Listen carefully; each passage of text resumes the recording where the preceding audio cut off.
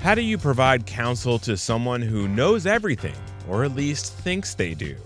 On today's episode, we're talking about the challenges of white-collar defense work and why our current political climate is making those challenges harder.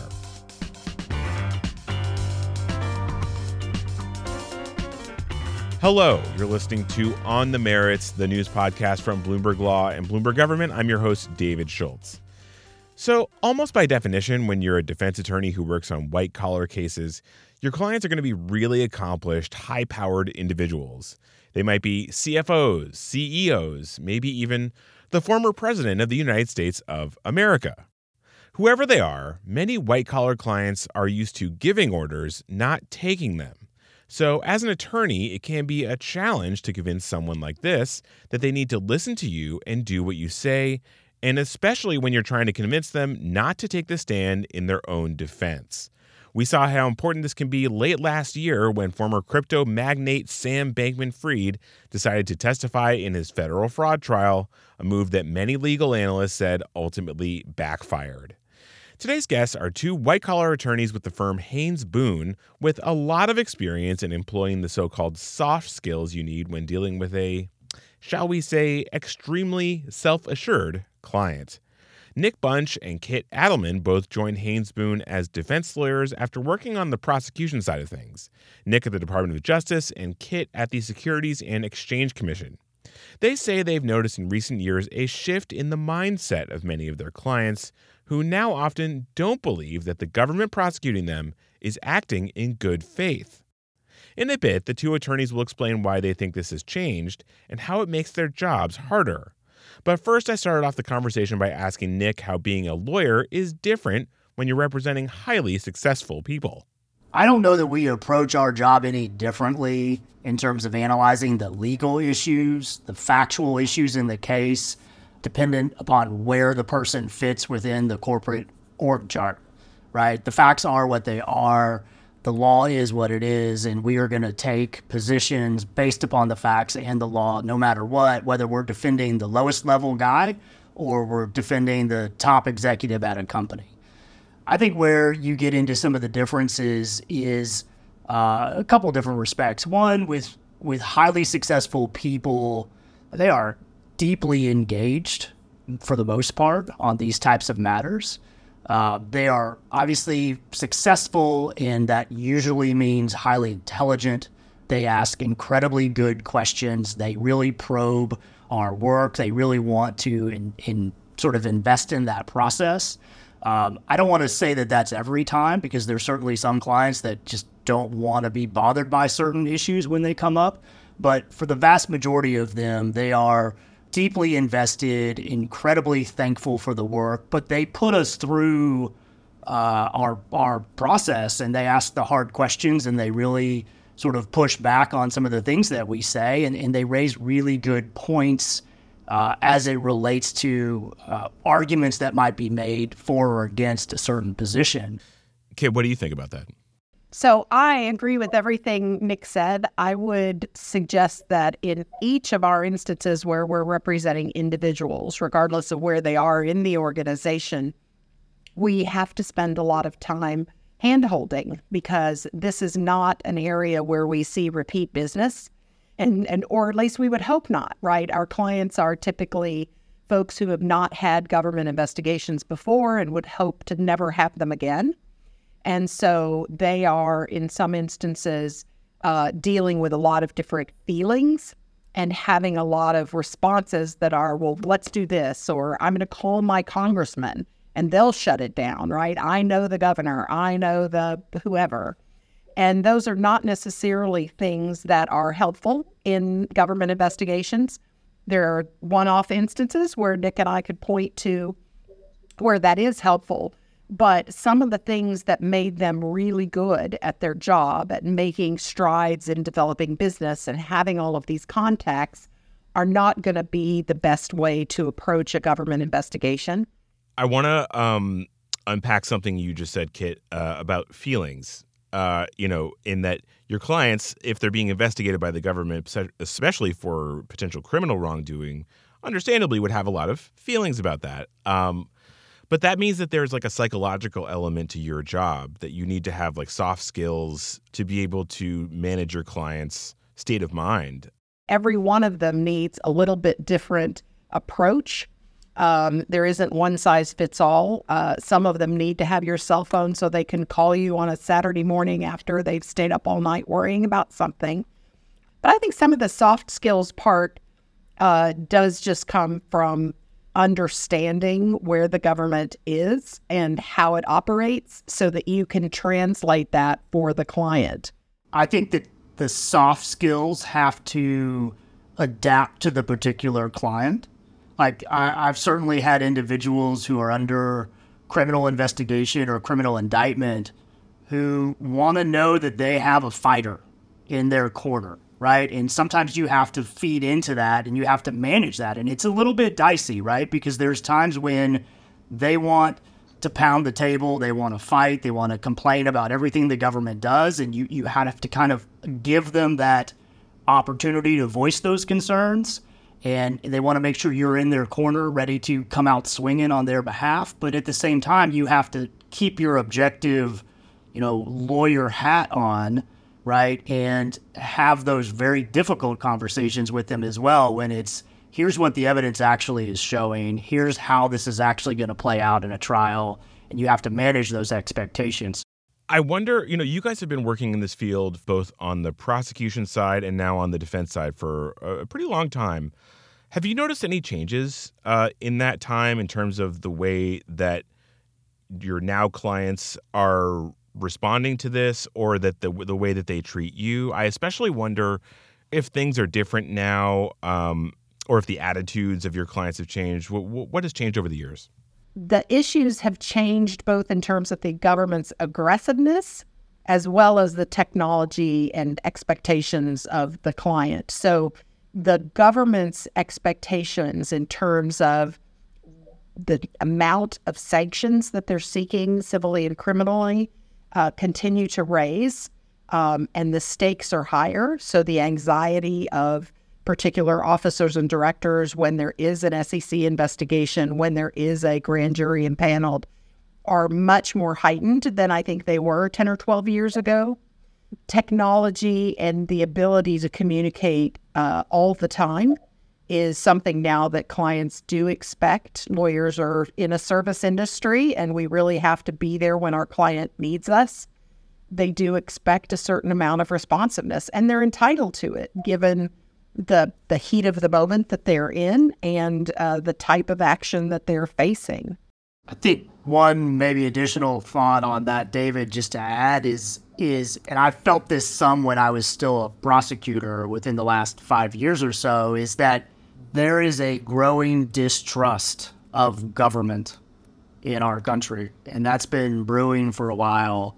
And you hear, we heard it when I was still at the government, when we would talk to people about sort of their attitudes towards us. But you hear a lot more of those kind of comments even now than I think we ever would have heard them before. Do you mean from your clients? From the clients, right. Right. In our job, like sometimes we have to look at things and go, I know how it goes at the government. I know how they're going to proceed. I know why they're doing this. And in some instances, I know those people, right? I have relationships with those people. And sometimes we get hired because we have those relationships with people. And, part of success sometimes is having the relationship with the person to be able to have a trusting conversation about what's going on. And yet when you're trying to communicate that sometimes to clients, you get a lot of pushback with, just general complaints about government, complaints about the FBI, complaints about law enforcement. There's no doubt that anybody under investigation is going to have complaints about whoever is investigating them. That's par for the course. But I think the nature of that rhetoric and the lack of sort of trust and belief in some of our systems is becoming more and more a problem. And I think maybe another point to add to it in terms of managing a client, especially in the criminal context, you're not just managing the client, you're managing the family, right? So if I'm representing the husband in some criminal matter, his wife is around. His wife is part of that conversation, and you're going to have to interact with her in some fashion and answer her questions and address her concerns, because whatever happens to him obviously has an impact to the entire family. So it's not just a one-on-one situation all the time. Do you mean because the family kind of has an impact or an influence on what the client will want to do? Absolutely. Right. So no husband, no wife is going to make a decision in a criminal case, say to plead guilty, without having significant input from his family members, whoever that close family is for him or her.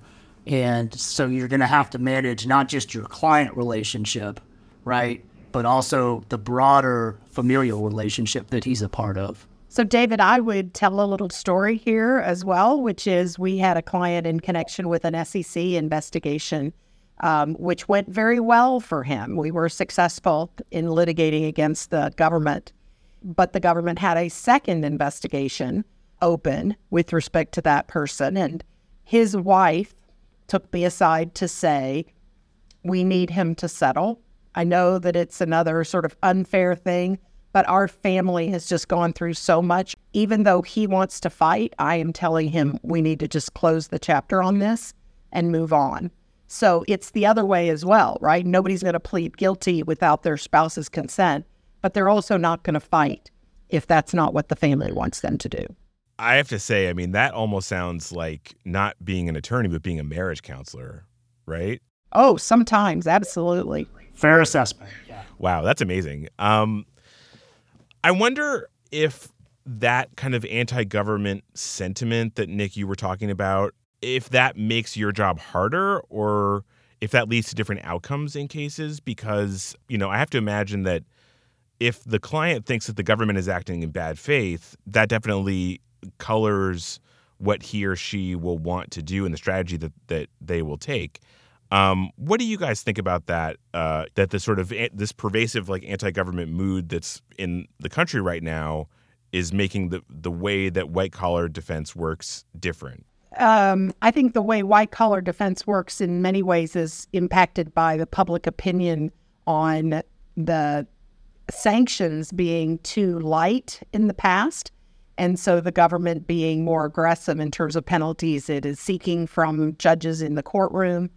And it's also, a belief that sometimes the markets are impacted by bad conduct of various individuals. So I think there's competing concerns around what the public perception is of the government.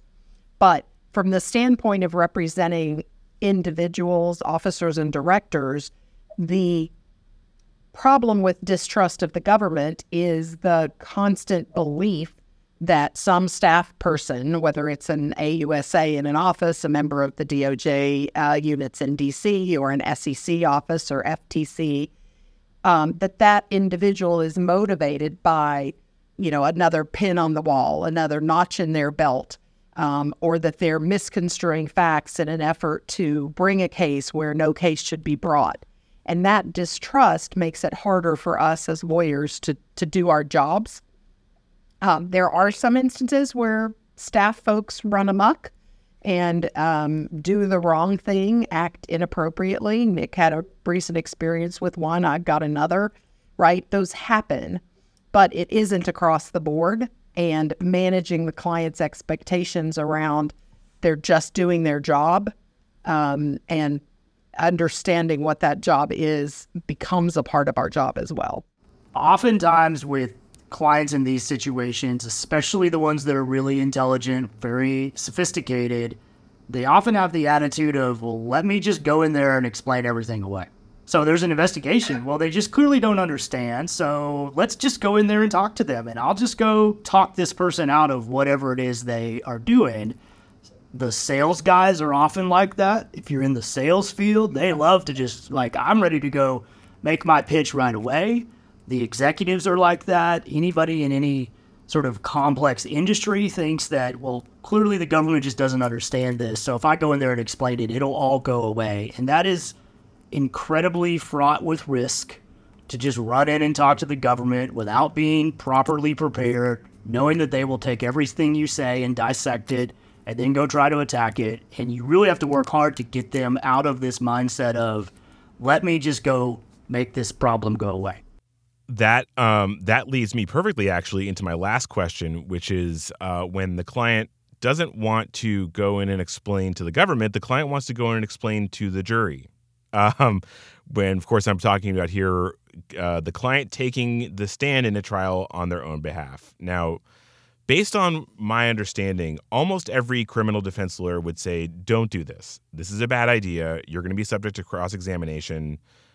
This really, please don't do this. But if the client wants to do it, I think, based on my understanding, you have to allow them to take the stand on their own behalf. Tell me about any experiences that you had in either convincing a client not to take the stand or, the client convincing you that, yeah, we're going to do this and let's see how it happens. I'd love to hear your thoughts. Nick, why don't you go first? Yeah, so, most of my trial experience has been on the government side. So I've seen that issue play out as the prosecutor. And I can tell you as a prosecutor, we would be chomping at the bit, excited for a defendant to take the witness stand. And I can think back to the trials that I had. Only very few of the defendants actually got on the witness stand, and it never once ended well for them. Every single case resulted in a conviction, and when you're on the stand and you say you didn't do it, and the jury says you did it, the judge is just going to punish you that much harder for getting on the stand and lying about it. So it's a really challenging position when you're on the defense side. I think that at least in the cases that I've had that have gotten to that point, I've been successful at getting the client to realize there's no real upside for them to get on the witness stand. Kit, what about you? Well, remembering that I practice in a world that is typically civil law enforcement, the problem that you have in a civil case is the individual has to testify. The government can call them as a witness. And they have to make a decision with their attorney about whether to take the fifth or to testify. And in a civil case, taking the fifth means the government gets a negative inference. They get to assume that whatever your testimony would have implicated you in a crime. If we don't know, or even in some instances we know a prosecutor is out there on the criminal side, or some of these civil violations could also be prosecuted criminally, which is virtually everything under the securities laws. You need to take into account whether that testimony could open the door to criminal prosecution. So there becomes this real big push-pull around what the right answer is and the risk that you take in putting your clients on the stand. Oh, that sounds really complicated. Yeah. In the instances where we put people on the stand, it has gone well. But you've got to get somebody like Nick in the room to do the really tough questioning. This is how it's going to go. And make sure that they are prepared on everything so that you don't end up with things that are untruthful, even speculative, which later turn out to be untruthful, that somebody could say, well, you intentionally lied, even if it was I didn't really know the answer, so I said what I thought. Those were the voices of Nick Bunch and Kit Adelman, white-collar defense attorneys at the firm Haynes Boone.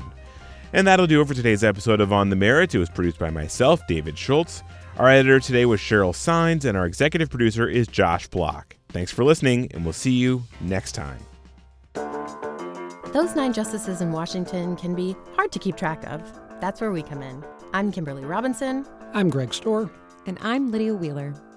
On our podcast, Cases and Controversies, we give you a week-by-week accounting of the Supreme Court. The filings, the arguments, the yachts, and much, much more. Check in on Fridays with Cases and Controversies to find out what's coming up on the horizon at the Supreme Court. Download and subscribe wherever you get your podcasts.